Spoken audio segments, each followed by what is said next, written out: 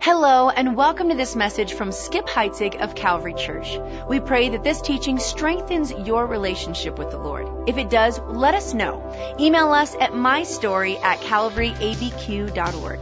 And if you'd like to support this ministry financially, you can give online securely at calvaryabq.org/give.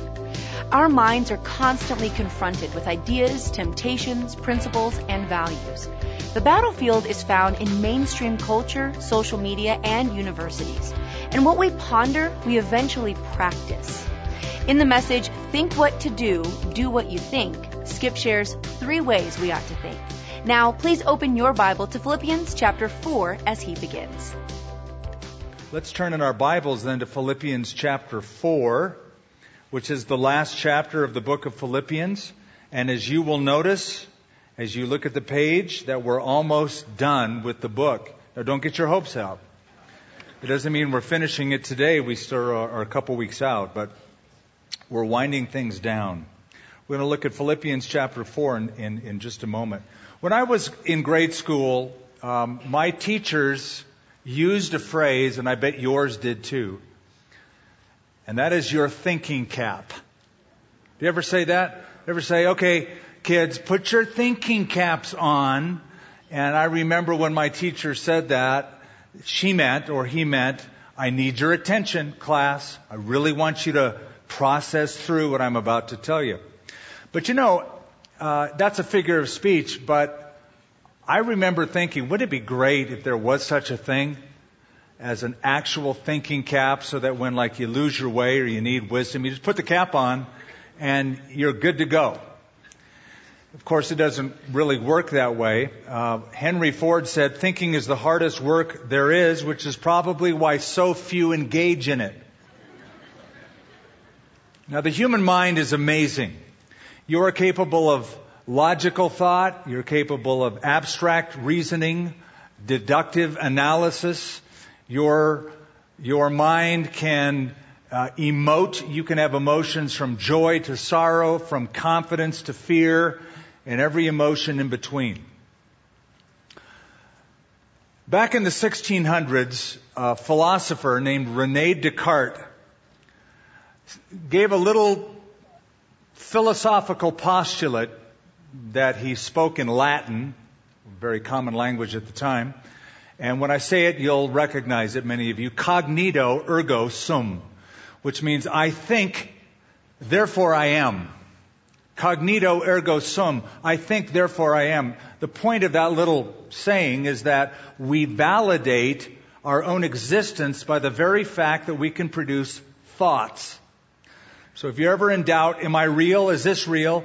I'm thinking. I think, therefore I am. Now, Paul wouldn't disagree with that, but Paul wouldn't stop there either. Paul the Apostle would have said, okay, but I think, therefore I do. That is, my thought life is attached to the rest of my life. Whatever it is that you think on is what you will eventually do. So that good thoughts bear good fruit, bad thoughts bear bad fruit, and guess what? You're the gardener. You're the one doing the planting. And we've noticed that the book of Philippians is a book about joy, but this is all part of it. If you're going to have a joyful life, you're going to need a joyful thought life. That's where it all begins. So a few years back, 15 college professors were given a challenge. And the challenge was simply this. If you could take all the books on the art of moving people into action, if they were condensed into one brief statement, what would that statement be? So they took the challenge. They thought of all the famous books on getting people motivated, moving them into action, and coming up with just a short statement. This is what they said. What the mind attends to, it considers. What the mind does not attend to, it dismisses. What the mind attends to continually, it believes. And what the mind believes, it eventually does. So they knew that if you can get a group of people or a person to think long enough about something to where they actually believe in that something, then you can motivate them to do something. With that as a background, we look at verse 8 and verse 9 of Philippians 4. Finally, brethren. Some of us are so happy to see that word finally, because it means Paul is almost done with this letter. Finally means the rest, or the things that remain. He's tying up some loose ends, some extra thoughts that sum up what he has been saying in this book. Finally, brethren, whatever things are true, whatever things are noble, whatever things are just, whatever things are pure, whatever things are lovely, whatever things are of good report, if there is any virtue, if there is anything praiseworthy, meditate on these things. The things which you learned and received and heard and saw in me, these do, and the God of peace will be with you. Now there's a definite structure to these two verses, linguistically. And I know most people aren't excited about linguistic analysis, but let me just point something out. What you have in these two verses are two different lists of things attached to a main clause. A single verb drives each verse. The verb in verse 8 is the verb meditate, or think, ponder, think on these things. That's the first important verb. Followed by verse 9, the main verb is do. These do. So meditate first, or think first, and then do second. Isn't it amazing how consistent the Bible is in describing how that our thoughts produce actions, that what we think drives what we do? So here's an example. Jesus taught often on humility to his disciples. But then one night at the Last Supper, he got up, washed their feet. They were all a little bit dumbfounded by this. And then he said to them, if you know these things, happy are you if you do them. Knowing is one thing, taking the knowledge into action is quite another. If you know these things, happy are you if you do them. Here's another example. When Paul writes, his writing style typically is to give knowledge first, application second. Think on this, now do this. Best example, the book of Romans. He spends 11 chapters telling us what we should know, how we should think about God, about sin, about the world, about us. And then finally in chapter 12, verse 1, he writes, I beseech you, therefore, by the mercies of God, that you present your bodies as living sacrifices, holy and acceptable to God, which is your reasonable service. So you've thought about this, now do that. He also follows that in the book of Ephesians, chapters 1 through 3. Paul writes about what we have, all the wealth we have in Christ, who we are in Him. Then in chapter 4, therefore, I beseech you, walk worthy of the calling you have received. So you see, there's always this relationship between knowing and doing, between doctrine and duty, between living and learning. We learn and then we live it out. So what I want to do in these two verses is show you three simple things, three ways that we ought to think. We ought to think carefully. We ought to think righteously. We ought to think actively. Let's say all those. We should think carefully. We should think righteously. And we should think actively. So we've engaged the mind. We're all on the same page. Now let's explore. I want to draw your attention again in verse 8 to that main clause I told you about. It's at the end of verse 8 in my translation. It says, meditate on these things. Here's the deal. Our minds can go in a million different directions. Therefore, we have to be very careful about what we are going to let it ponder, concentrate on. Now look at the word meditate. Some translations just say think on these or ponder these things. Now the word meditate, I'm going to tell you the word in Greek and you're going to listen to it and you're going to tell me what it sounds like in English. Logizomai. Sounds like logic.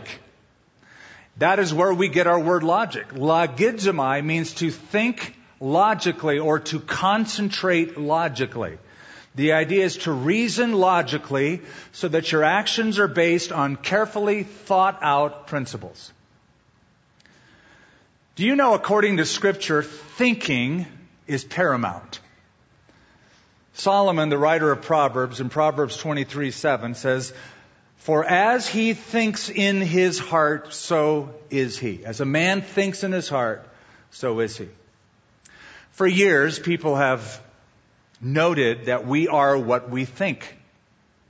And I agree with that.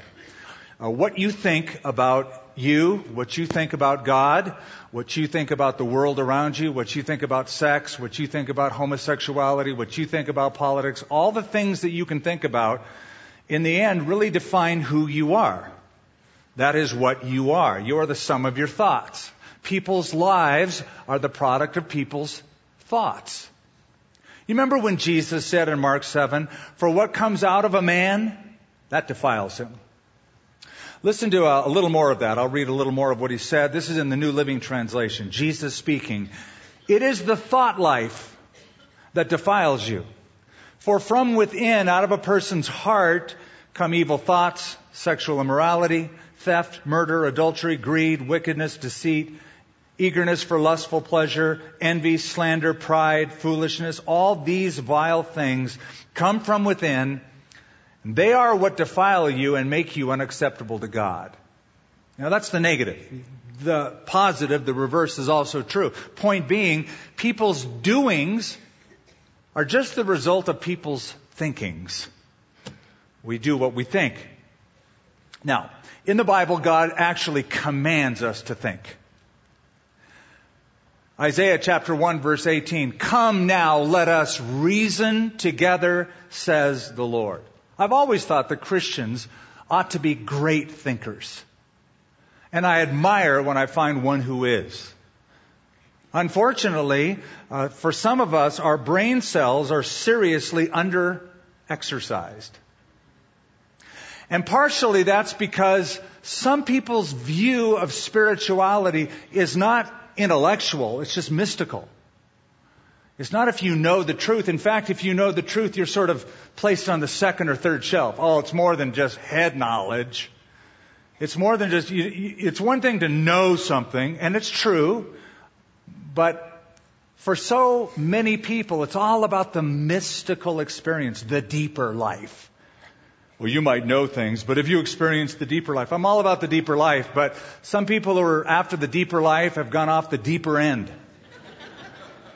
A.W. Tozer put it this way: aimless activity is beneath the worth and dignity of a human being. The great weight of exhortation these days is in the direction of zeal and activity. Let's get going is the favorite watchword for gospel workers, with the result that everyone feels ashamed to sit down and think. Jesus said to the lawyer, "You shall love the Lord your God with all your heart, with all your soul, and with all your mind." Jesus also said, "Learn of me." Peter wrote and said, "Grow in the grace and in the knowledge of our Lord and Savior Jesus Christ." Hosea the prophet cried out, "My people perish for lack of knowledge," not lack of zeal, lack of knowledge.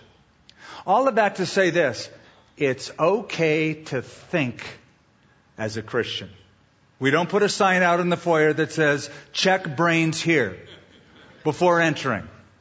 No, we want your mind fully engaged, where you wrestle with, turn things around, question, ponder, resolve, all of that. I remember when I first came to faith, my college professors and my medical professors, very few of them, if any, really had a relationship or interest in the things of God. And so I was challenged quite a bit daily. And I had a struggle in my faith. I had a crisis of faith. And I really didn't know what to do or where to go. I found a book that changed my life called Evidence That Demands a Verdict by Josh McDowell. It just got reprinted last month. New edition. Evidence That Demands a Verdict was all about the evidences that substantiate the Christian faith. Man, I read this book. I internalized this book. I memorized sections of that book. But one of the first things that I found in the book when I opened it up said this: the heart cannot rejoice in what the mind cannot accept. And I thought, I found gold. This is a book encouraging me to think actively and to reason logically with these truths. And by the way, if you were to look back at the major revivals in past history, you will find that knowledge is at the center of those revivals.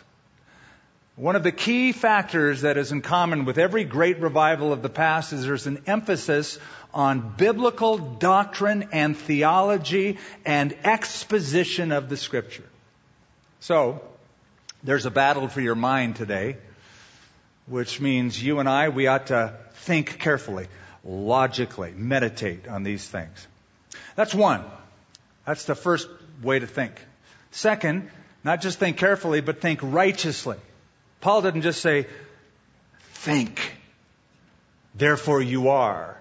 He says, let me tell you what to think about. Here's the parameters of godly thinking. And he lists 6 things. Finally, brethren, whatever things are true, whatever things are noble, whatever things are just, whatever things are pure, whatever things are lovely, whatever things are of good report or good repute, some translations say, if there is any virtue, if there is anything praiseworthy, meditate on these things. All of that to say, think righteously. Hey, guess how many thoughts you have every day? You might say, well, not many. Truth is, you have many. Neuroscientists say the average person thinks 70,000 thoughts every single day. 70,000. You think 70,000 thoughts. Which means in a year's time, you will have produced 25.5 million thoughts. So, that's a lot of options, right? We're bombarded with a lot of thoughts. So we need to not just think, but harness those thoughts.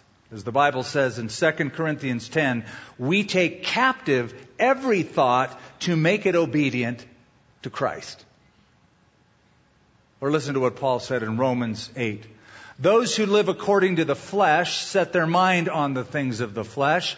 Those who live according to the Spirit set their minds on the things of the Spirit. Now, notice the list in verse 8. Whatever things are pure, whatever things are noble, etc.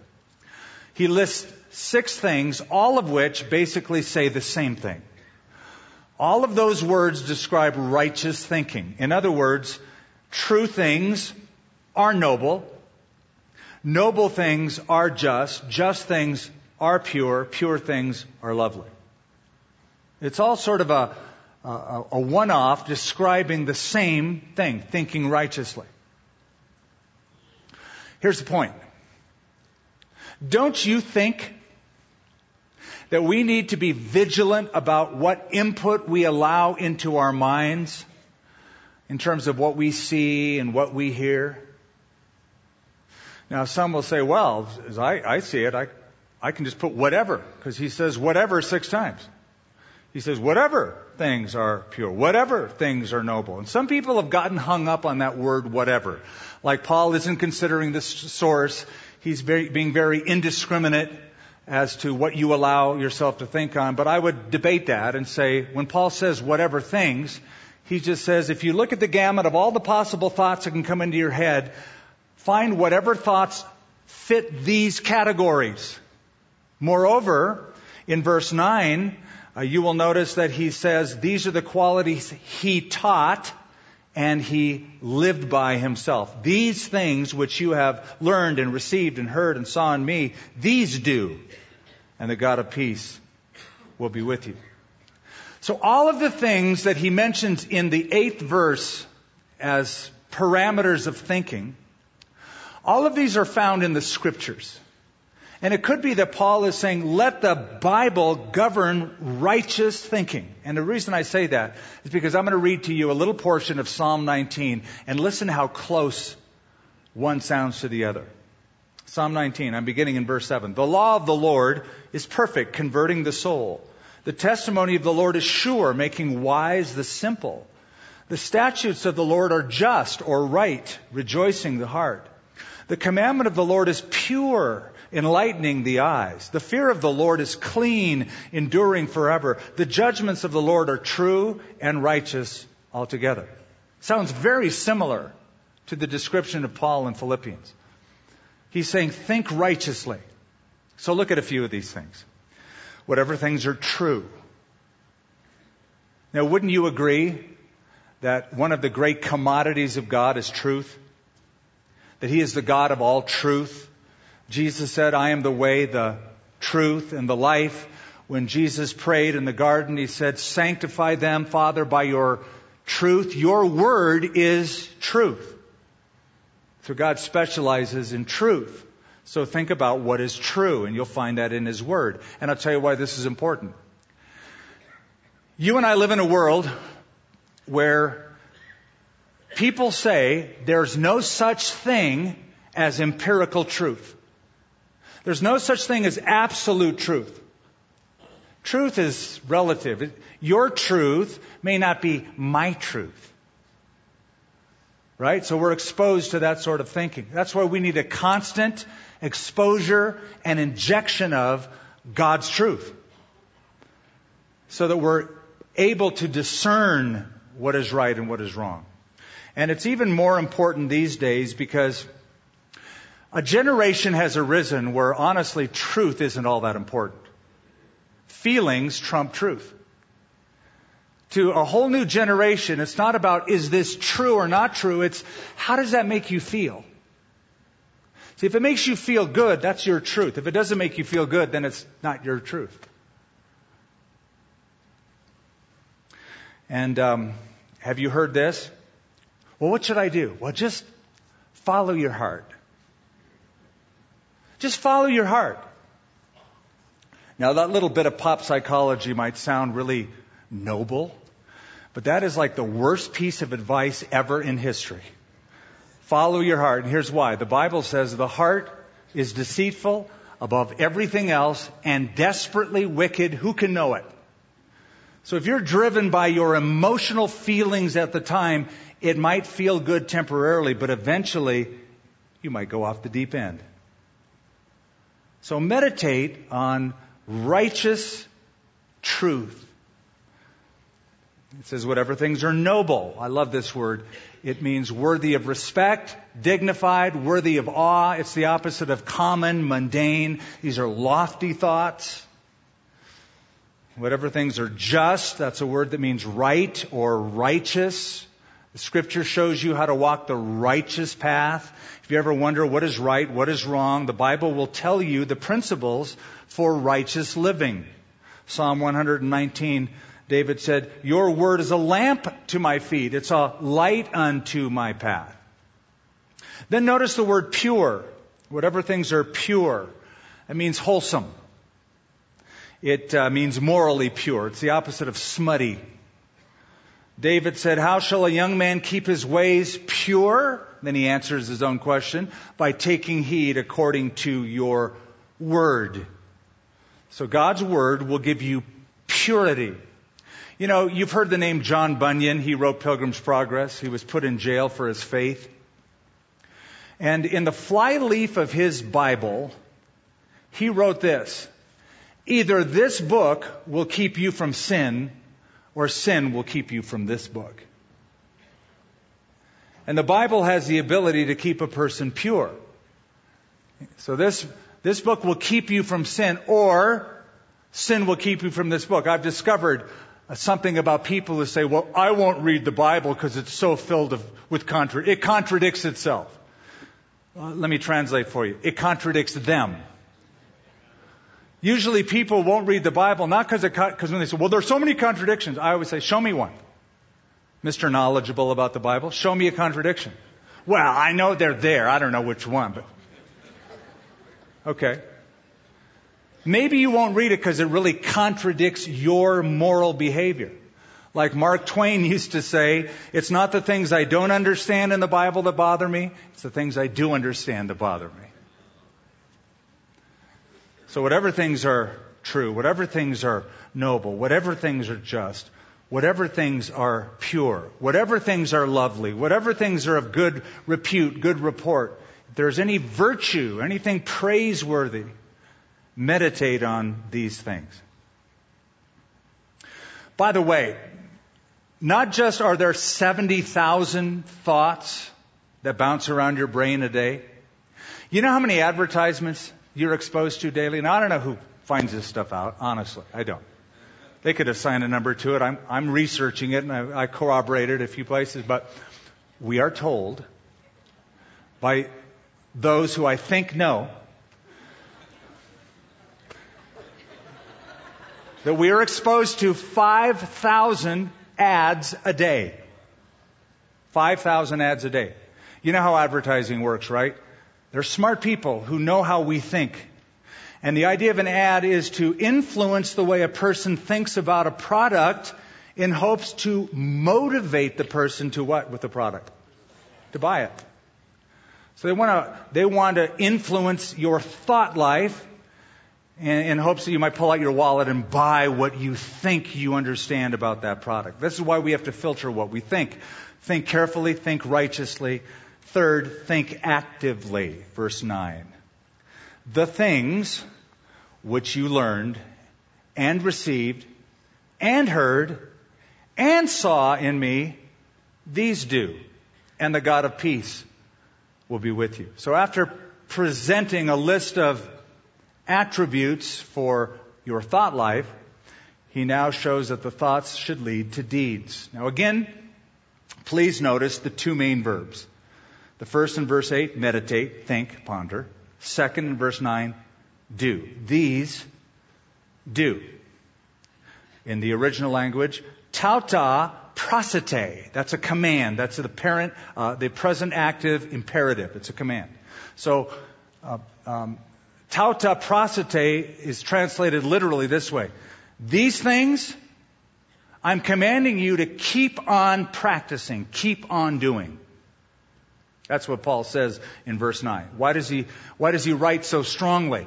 Because he knows that we can never separate the thought life from the outward life, the inward thoughts from the outward action. That what we ponder is what we're going to practice. What we think about is what we're going to do. What we learn is what we're going to live. By the way, this is always the hope of a pastor. You know this.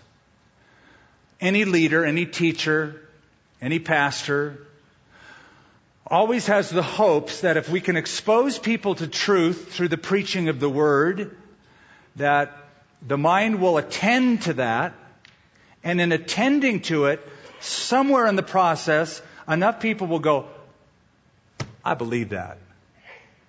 Because if they attend to it and attend to it regularly, they'll believe it. If they believe it, they'll do it. It's always the hope, is to graduate to the doing phase. This is why Paul writes in Galatians 4, I feel as if I'm going through labor pains for you again, and they will continue until Christ is fully developed in your life. This is why he adds the list in verse 9.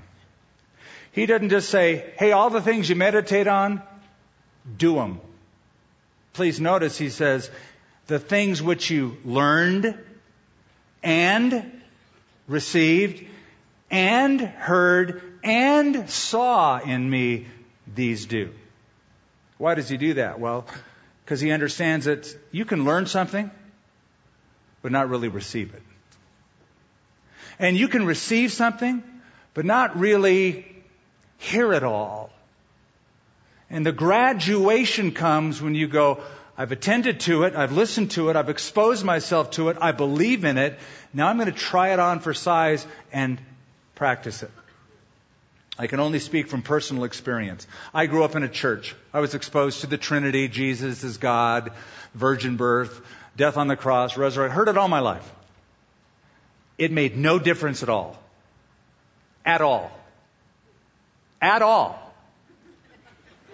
I was 18 years of age, something changed. I listened to a sermon by Billy Graham. I've heard that stuff before. That's familiar stuff. I believe that. I believe that, and something has to change. There's going to be that's called repentance, by the way, that turning around, changing how I think about it and what I do with it. So in the last 35 minutes, we've been exposed to truth. And some have listened casually. Some have listened actively. Some actually take notes. God bless you. I love note takers. It shows me you're serious about taking this truth home. Others listen to it very casually. Others listen to it almost like, are you done yet? Can we go now? And still others just, they nap. They nap during the time. I'm glad that I can be a cure to your insomnia at some level.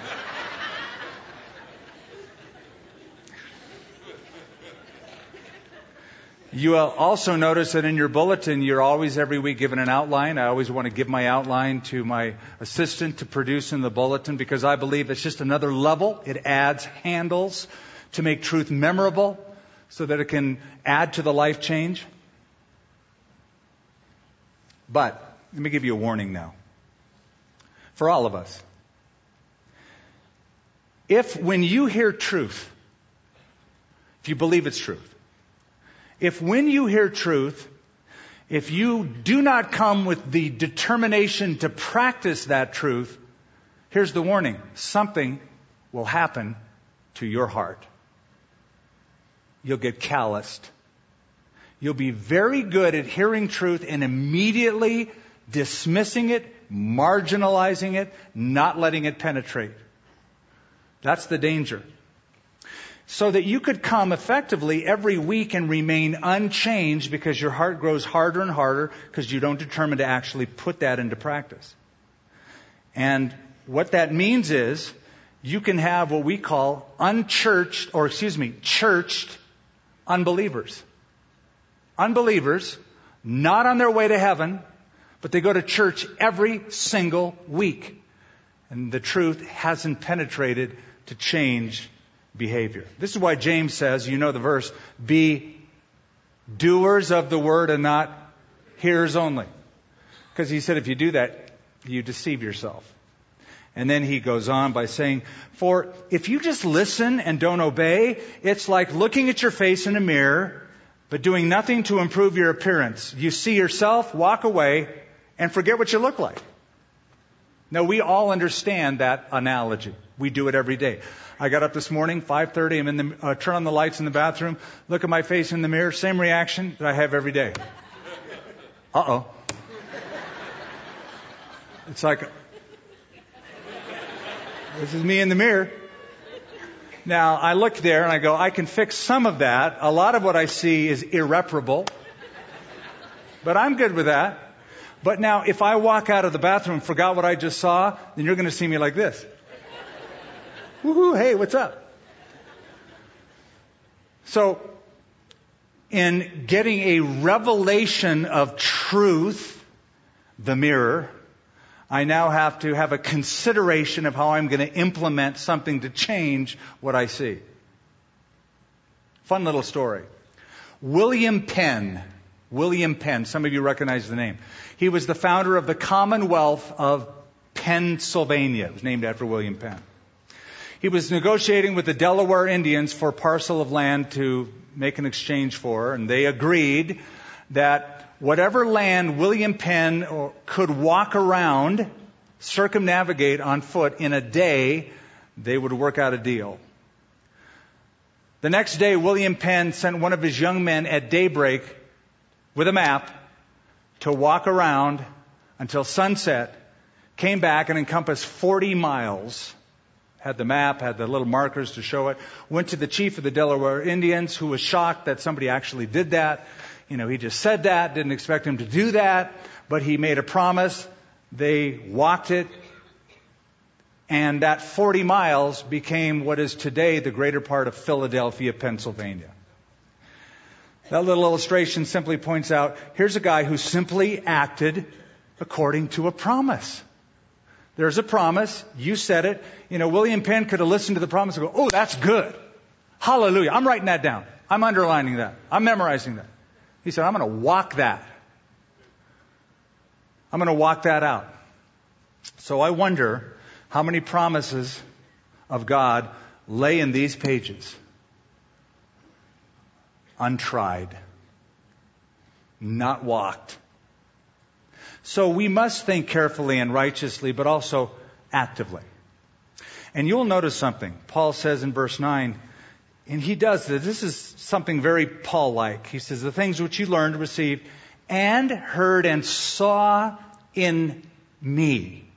Now, he's not saying he's perfect, but he is saying, I am an example to you. In fact, Paul does that a couple times in this book and a couple times in other books. He says, follow me as I follow the Lord. Here's the point. Find a good, godly example in your life, because that will just reinforce good, godly thinking. You'll see it lived out. There's an old poem that I memorized, and I've said 1,000 times. This is 1001. You are writing a gospel, a chapter each day, by the things that you do and the words that you say. People hear what you say and they see what you do. So what is the gospel according to you? See, I take truth and I internalize it and I live it, and people get an impression of God based on me. So in effect, you are looking at the NSV. This is the new Skip version. But I'm looking down at the NMV, the new Matt version, the NCV, the new Chip version. And we all are living letters. Like Paul said, you are, 2 Corinthians 3, you are our epistle, known and read by all men. So we're going to take the truth that's exemplified and that we hear, and we're going to live it, and we're going to become some kind of an example to others who watch us. Now look at how he ends that little verse. And, don't miss this, and the God of peace will be with you.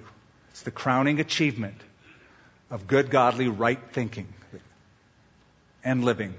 God of peace will be with you. Now, I can't help but do this. Verse 7 ends, and the peace of God, which passes all understanding, will guard your hearts. Now it's the God of peace. And we love the peace of God, but we love when the God of peace is so intimate and close with us that we experience that intimate fellowship. Here's the point. If you think godly thoughts and you live godly lives, you'll feel God's peace, because the God of peace is the one that you're walking with. He'll be with you. Now let me close. You're going, phew, good. Let me close with some practical tips. These are just takeaways. Practical tips on wholesome thinking. 3 things to walk away with. Number 1, evaluate. Evaluate content. It's very simple. You listen to things, you watch things, you focus on things, you meditate on a number of things. Evaluate those things. Now what I'm going to say is going to hurt, because we're all Americans. Most of us are Americans, or probably all of us are. Okay, so this is according to the Nielsen Group. You've heard of the Nielsen ratings, television ratings. The Nielsen company says the average American watches 4 hours of TV a day. Okay, that's just a fact. The average American watches 4 hours a day. Now some of you go, well, I dispute that. I'm at 3.5. Okay. Bravo. Like it or not, here's the point. We fill our minds with whatever we happen to be watching on television. Now, I'm not here to tell you what you can watch and not watch. I'm not going to get legalistic. Let me just say, especially to parents, the average American adolescent will end up seeing 14,000 sexual references every year. Did you get that? 14,000 sexual references on TV a year. How many of those are righteous, holy matrimony relationships? 1, 2, if like you saw the right show. So there is a bombardment of values that we expose ourselves to. Not only that, but by age 18, the average child will have seen 20,000 violent acts, including 16,000 murders. So just evaluate content. That's number 1. Number 2, punctuate. Punctuate your day with truth. Begin the day, end the day with truth. Get up in the morning, or whenever you get up. Some people get up in the afternoon. This is an early day for some of you. Whatever, you might have a work schedule. The point is, begin the day in the Word and close the day, not with a commercial on TV, but even if it's a short psalm or a proverb, just thoughts from God's Word to put your head on the pillow at night and go to sleep with those thoughts. Punctuate your day with truth. So evaluate, punctuate. And the third tip, meditate on Scripture. Now, when you hear a Christian say meditate, I don't mean put your hands out like this and go, Transcendental meditation where you disengage the mind. Biblical meditation is the opposite. It's where you engage the mind. And to meditate on Scripture means you read it, but you don't just read in it, you feed on it. You feed on it. You ponder it. You take and emphasize a word and another word in the phrase, and you ask what it means to you. So it's really internalized. So evaluate, punctuate, and meditate. There was a couple who were married for 40 years. The husband died in this relationship. It was a loving relationship. The wife was left very, very lonely, didn't know what to do. She had a period of grief. You can imagine the kind of grief after being with a partner so long. Some of you know what that's like. This gal remembered that she had a friend who owned a pet store, so she just thought, I'm going to go talk to this store owner. And the store owner said, you ought to just I know it's not going to be a husband, but get a pet. So she looked at cats and dogs and fish and snakes. None of them was something she wanted. She wanted something to talk to. So the owner of the pet store said, well, it's expensive, but we have this parrot it's a chatterbox. Talks to everybody. She goes, I'll buy it. Bought the parrot, dished out a lot of money, took the parrot home, big cage. Came back in a week. The owner of the pet store said, that bird talking to you, right? A lot, huh? She goes, not saying one word. Not a word. It's been a week, not a word. I sit there, I talk to it, not a word. And so the owner of the pet store said, well, have you thought about putting a mirror in the cage? She said, a mirror? She goes, yeah, it's funny, but birds, like parrots, like to look at themselves in the mirror. It sort of loosens them up. And the bird will start talking. So she bought a mirror, put it in the cage, came back 10 days later, hoping that it would have talked. And the guy at the pet store said, worked, right? She said, not a single word. He said, well, have you put a ladder in the cage? She said, a ladder? She said, yeah, listen, birds, they look at themselves in the mirror. They like to get a little exercise, and they get a little exercise. They feel more at home. They're in their own space. That bird will talk. So she bought a ladder, took it home. A couple of weeks later, came back. She's not smiling. Said the bird is not talking. And so the owner of the pet store said, well, if you put a swing in the cage, like up toward the top of this large cage, what's going to happen is the bird's going to look at itself in the mirror, climb up and down the ladder, swing a little bit, make it feel like it's in its natural habitat, the jungle. Bird's going to talk. I can almost guarantee it. So she did it, bought it, came back, walked in the store a couple weeks later, mad. And before the owner of the shop could say, how's that bird? She said, the bird died. That expensive parrot is on the bottom of the cage, dead. And the owner of the store said, I'm just befuddled. Did the bird say anything at all? The woman said, yes, as a matter of fact. As that bird lay taking the last few breaths, it says, don't they have any food down at that store?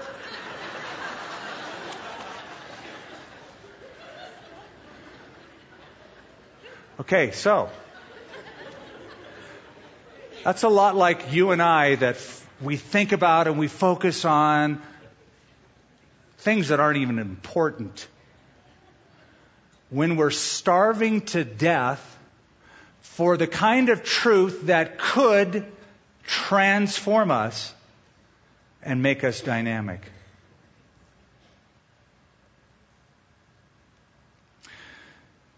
To feed on the right things is one thing.